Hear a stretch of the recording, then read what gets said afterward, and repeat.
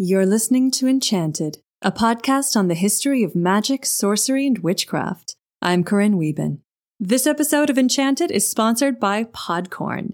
Podcorn is a marketplace connecting podcasters to amazing sponsorship opportunities such as host-read ads, like this one, interview segments, topical discussions, and more. We've recently begun looking for sponsorship opportunities through podcorn.com, and it really couldn't be easier to find, contact, and work with potential sponsors. There's a huge variety of companies and products on the site, so there's something for everyone and every type of podcast. Best of all, you choose which sponsors you want to work with. Podcorn lets podcasts of all sizes browse and choose opportunities right on the platform, set their own rates, and collaborate with brands directly. Podcorn's marketplace mission is to give podcasters transparency, creative freedom, and full control of how and when we monetize. And if you're a podcaster, and I know many of you are, you know how important that is. Click the link in the show notes or visit podcorn.com, that's podcorn.com,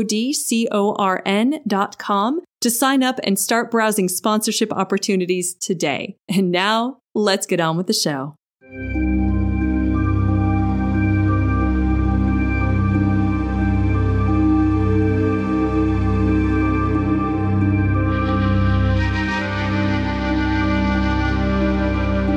On March 21st, 1645, Rebecca West confessed in court that she and 5 other women gathered together to pray, quote, unto their familiars.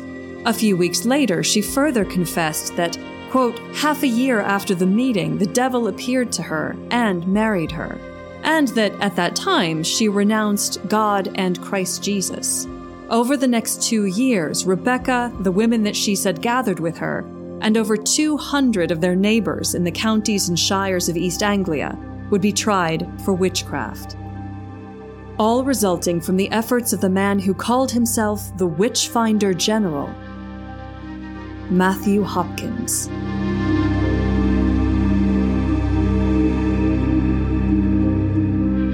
During his short-lived career between 1644 and his retirement in 1647, Hopkins and his partner John Stern oversaw over 100 executions of accused witches, accounting for some 20% of total executions for witchcraft in England between the 15th and the 18th centuries. Born around 1620, Hopkins grew up in Suffolk, the son of a Puritan clergyman. In his early 20s, he became the assistant of a local prosecutor, John Stern, and the two began to ride around East Anglia claiming Parliament had commissioned them to hunt down witches. It hadn't, but that didn't stop Hopkins from giving himself the title of Witchfinder General. Together, these two men would oversee some 250 persons tried for witchcraft in just 2 years. Among these trials, the most controversial were those held at Bury St. Edmunds in 1645. In July of that year, Stern and Hopkins jailed over 100 accused witches in the city of Chelmsford in Essex, resulting in the deaths of 4 of the accused in prison while still awaiting trial. The first to be prosecuted by Matthew Hopkins in these trials was a woman named Elizabeth Clark.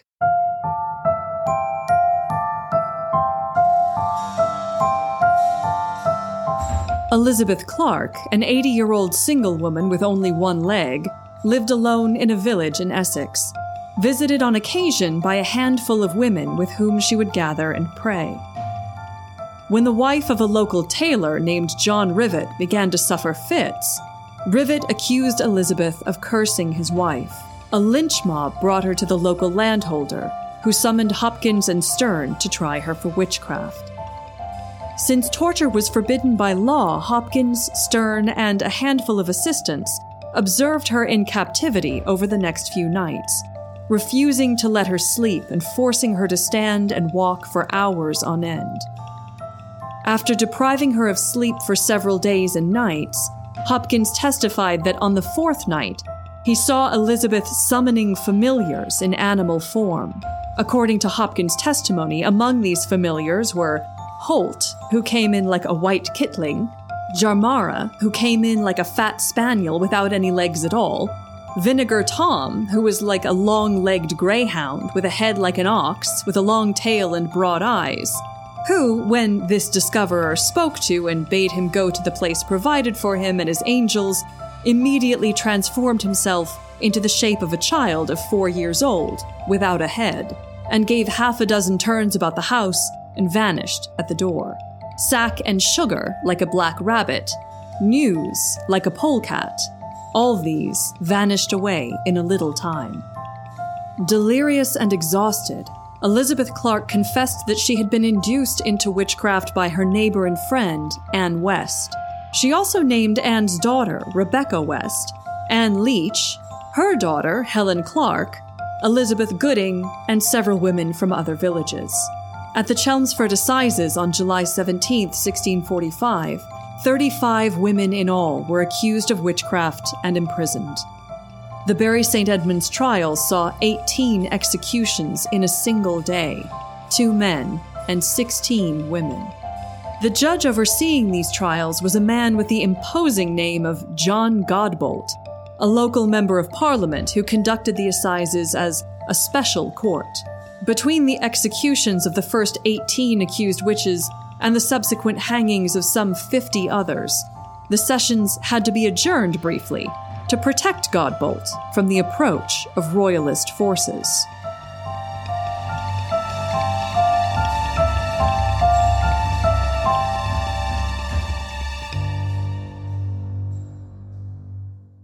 You see, these trials weren't being held under the ordinary auspices of English common law. Between 1642 and 1651, England was at war with itself.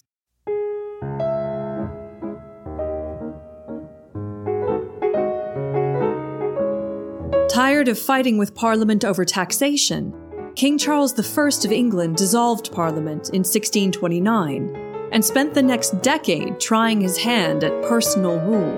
However, wars in Scotland meant he had to find a way to raise funds. Under English law, that meant convening Parliament. On February 20th, 1640, Charles summoned Parliament, whose members convened on April 13th. Charles had called Parliament to raise taxes for his Scottish wars, but the members of Parliament were more interested in undoing what they termed the 11-year tyranny. Charles dissolved Parliament once again after just 3 weeks, giving it the name of the Short Parliament. The Scottish Wars, however, raged on, and with no other choice, Charles had to call Parliament to convene once again. This Long Parliament would sit in some form from November 3rd, 1640, until its dissolution in March of 1660. When Parliament continued to push back against the king, Charles stormed Parliament itself, attempting, though ultimately failing, to capture 5 members of the House of Commons. War broke out less than 40 years after the death of Queen Elizabeth I. King Charles I's royalist supporters, the Cavaliers, fought the pro-Parliament Roundheads for the right to control England's government. On June 14, 1645, just a few weeks before the Bury St. Edmunds witch trials would be held, King Charles' Cavaliers were crushed at the Battle of Naseby by the Roundheads, led by Oliver Cromwell. In 1646, Charles was handed over to Cromwell and the English Parliament. After Charles conspired with some of his supporters to regain power, Cromwell wanted to try him for treason. When moderates in Parliament refused, he purged them from the government, creating the Rump Parliament in 1648. This new Parliament, dominated by Puritans and Roundheads, agreed to put Charles on trial. The High Court found him guilty as a tyrant, traitor, murderer, and public enemy. Convicted of treason, King Charles I was beheaded at Whitehall Palace on January 30th, 1649. By the end of the war, an estimated 4% of the English population had been killed, nearly twice the total English casualties of World War I.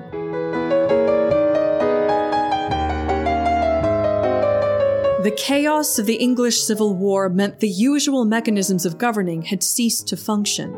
The remarkable religious zeal, especially among Puritan parliamentary forces, coupled with a lack of central government control to check the judiciary. Witches were no longer tried by traditional justices of assize who represented the crown, but by local justices of the peace, like John Godbolt, who in the midst of the political chaos experienced unprecedented freedom and lack of oversight. Add to this the apocalyptic rhetoric advocating the cleansing of the earth before the second coming of Christ, and you have a recipe for disaster. But at least one historian has theorized that the Bury St. Edmunds witch trials may have had personal causes as well as political.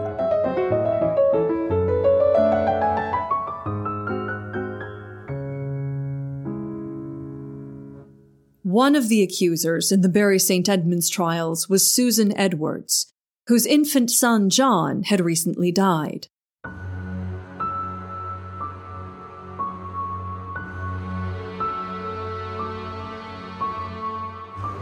Susan believed he had been bewitched and blamed the group of women surrounding Elizabeth Clark in Mistley Parish. This group unquestionably consisted of women who existed on the margins of society. Elizabeth Clark was an elderly, crippled single woman. Anne West and Anne Leach were both widows, whose daughters, Rebecca West and Helen Clark, were considered guilty by association. The only woman who happened to be married and not descended from an accused witch was Elizabeth Gooding. However, she did have a reputation for, quote, being lewd, a puritanical euphemism for sexual promiscuity. Their collective crime appears to have been consorting with one another without a clear male authority to oversee them. Susan Edwards, by contrast, was the wife of one of the most prestigious members of Mistley Parish. More than that, she had the ear and the sympathy of Matthew Hopkins. Hopkins had much in common with Susan. They were both the children of pastors, and both had lost a parent. Susan's mother, a woman named Freegift Witham, died in 1633, and Hopkins' father, James, in 1634. A short time later, Hopkins' widowed mother married Thomas Witham, Susan's father. By 1645, Matthew Hopkins and Susan Edwards had been step-siblings for a decade. Since both were the children of Cambridge-educated pastors, both grew up well-versed in the dangers of witchcraft. A short time after the tailor John Rivet accused Elizabeth Clark of bewitching his wife, Susan accused Clark and her associates of using witchcraft to cause the death of her son. Nearly all of Susan's children had been ill-fated. Of Susan's 4 children, perhaps one survived, a daughter named Freegift after Susan's mother. The rest all died before their first birthdays. By the time her son John had died, she had given birth 4 times in just 5 years and buried 3 of her children. Distraught and exhausted, she went looking for someone to blame. She found a group of women that Puritan society already frowned upon, and Matthew Hopkins, eager to prove himself, could hardly be expected to resist his own stepsister's pleas for justice. The results were predictably disastrous, leading to the arrest of hundreds of accused witches in East Anglia.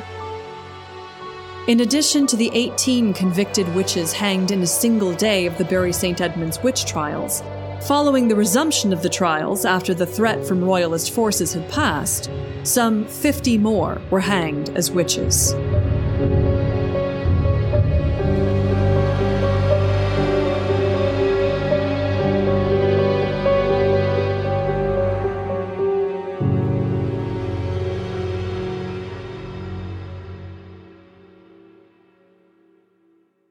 Unsurprisingly, not everyone celebrated Hopkins' actions.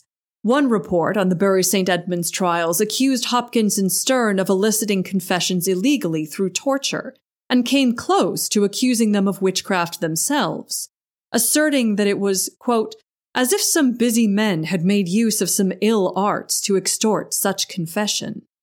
A parliamentary newspaper, the Moderate Intelligencer, expressed unease at the trials, and major opposition came from John Gall, a vicar from Huntingdonshire, who wrote and published a critique of the trials entitled Select Cases of Conscience Touching Witches and Witchcrafts in 1646, and subsequently issued a series of sermons against the practice of witch hunting.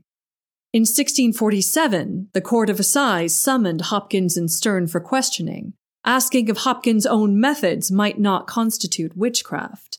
Hopkins gained some much-needed time with the hearing interrupted by the expiration of the regular session, and by the time the court resumed, Hopkins had decided to retire.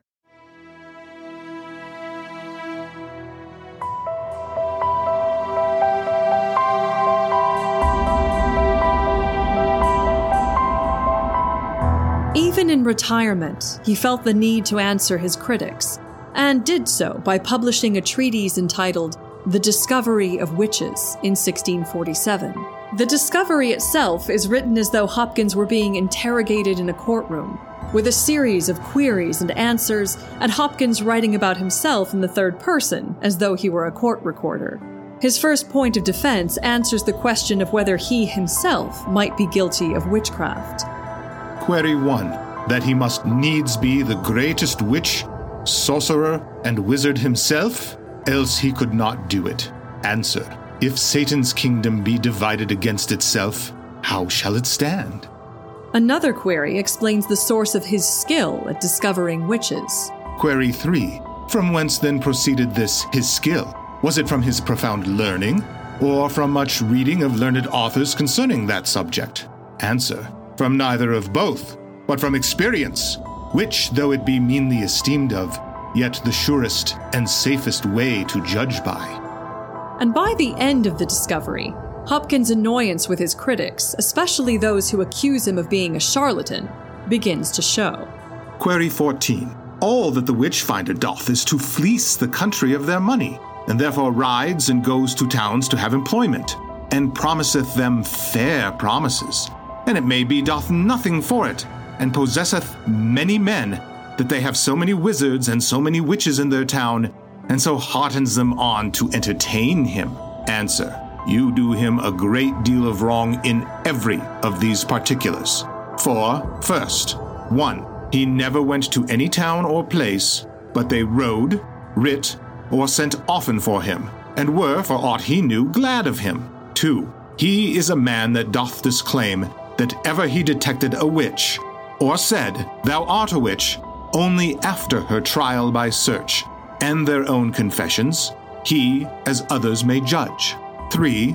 Lastly, judge how he fleeceth the country, and enriches himself, by considering the vast sum he takes of every town. He demands but 20 shillings a town, and doth sometimes ride 20 miles for that, and hath no more for all his charges thither and back again, and it may be he stays a week there, and find there 3 or 4 witches, or if it be but 1, cheap enough, and this is the great sum he takes to maintain his company with 3 horses.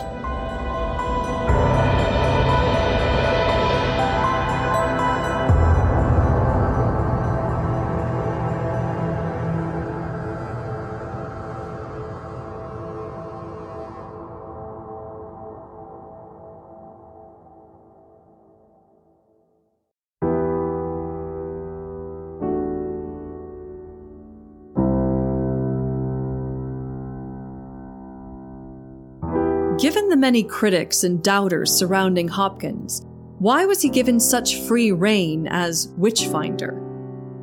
The answer probably lies in the ways that scapegoating in general and witchcraft accusations in particular can ease the negative emotions building in any tight-knit community.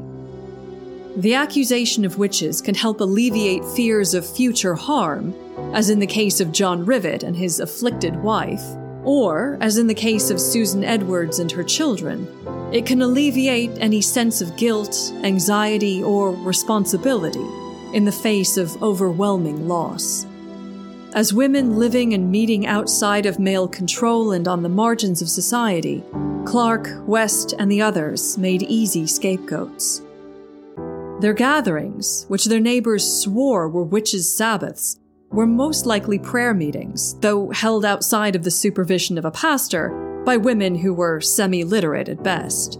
Society's discomfort with these women is apparent in some of the testimony against Rebecca West, about whom it was said that the devil approached her, quote, as a proper young man, who desired of her that he might have the same familiarity with her that others that appeared to her before had had. Hopkins died just a few months after retiring and writing The Discovery of Witches, probably of tuberculosis. It's impossible to know whether he eventually would have grown to regret his role in the witch trials of 1645, or, if given parliamentary permission, he might have gone on to do even more harm. Thanks to his infamous reputation and the publication of a woodcut illustration in The Discovery, depicting him, the women he accused, and their alleged familiars, the image of Matthew Hopkins as the Witchfinder General remains an icon of the early modern witch craze. And while Hopkins himself died young, his witch-finding techniques would live on, exported to the American colonies to resurface half a century later in the city of Salem.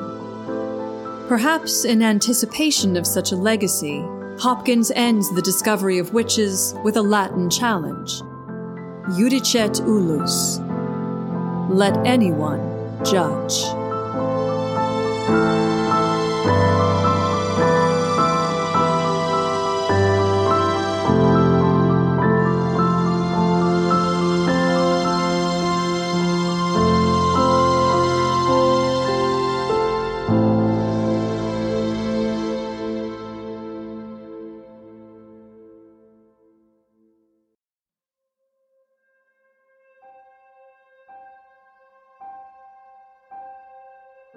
If you enjoyed today's episode, you can subscribe to Enchanted wherever you listen.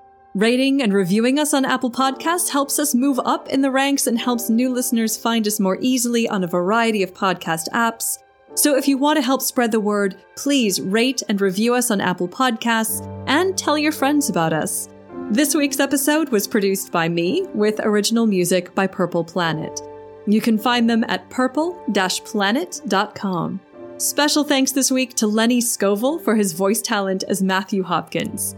You can get in touch with us via email at enchantedpodcast@gmail.com, or follow us on Facebook and Instagram at Enchanted Podcast, and on Twitter at EnchantedPod. Huge thanks to Podcorn for sponsoring this episode. You can help sponsor the show by becoming a patron at patreon.com/enchantedpodcast. A big welcome to our newest Patreon patron, Heather. Thank you so much for helping us to bring you new and better episodes of Enchanted. To learn more about the show or to become a supporter yourself and help keep the magic going, please visit enchantedpodcast.net. I'm Corinne Wieben. Thank you for listening and stay enchanted.